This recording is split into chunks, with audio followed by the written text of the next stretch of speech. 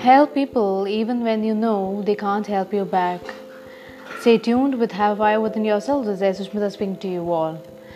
Today I have a small story for you all that a small boy has learned a lesson in life. So moving on to the story, which I found very inspiring. One fine morning, a little boy named Dhruv was going to school and he learnt the lesson of life at his bus stop. He was ready to go to school with his bags and lunchbox ready for the day. While waiting for the bus, he heard a strange voice calling him from his back. He immediately turned around to know who is there. To his surprise, a little child, very lean, with a solid clothes, was expressing to him in a juvenile voice. Dhruv, in an annoying gesture, asked, "Who are you and what do you want from me?"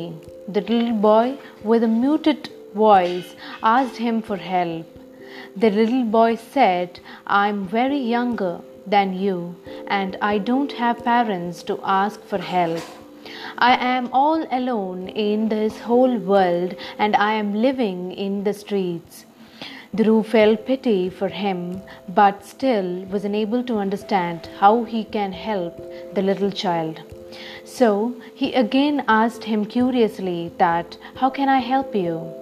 The little boy with the tiny fingers pointed towards the lunchbox and asked to give something to eat.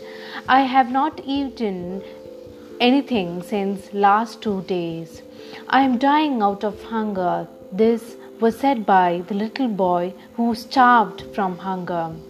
Though Dhruv was too young to understand his situation, he opened the lunchbox and handed it over to the little boy.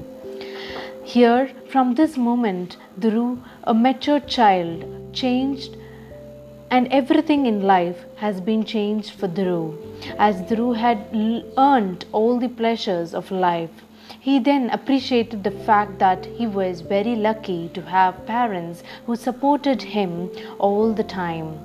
But there are people who struggle so much for fulfilling their basic needs of life. For that very moment, it became the purpose of life to help the one in need in some or the other way. Stay tuned with Have Fire Within Yourself. This is Sushmita.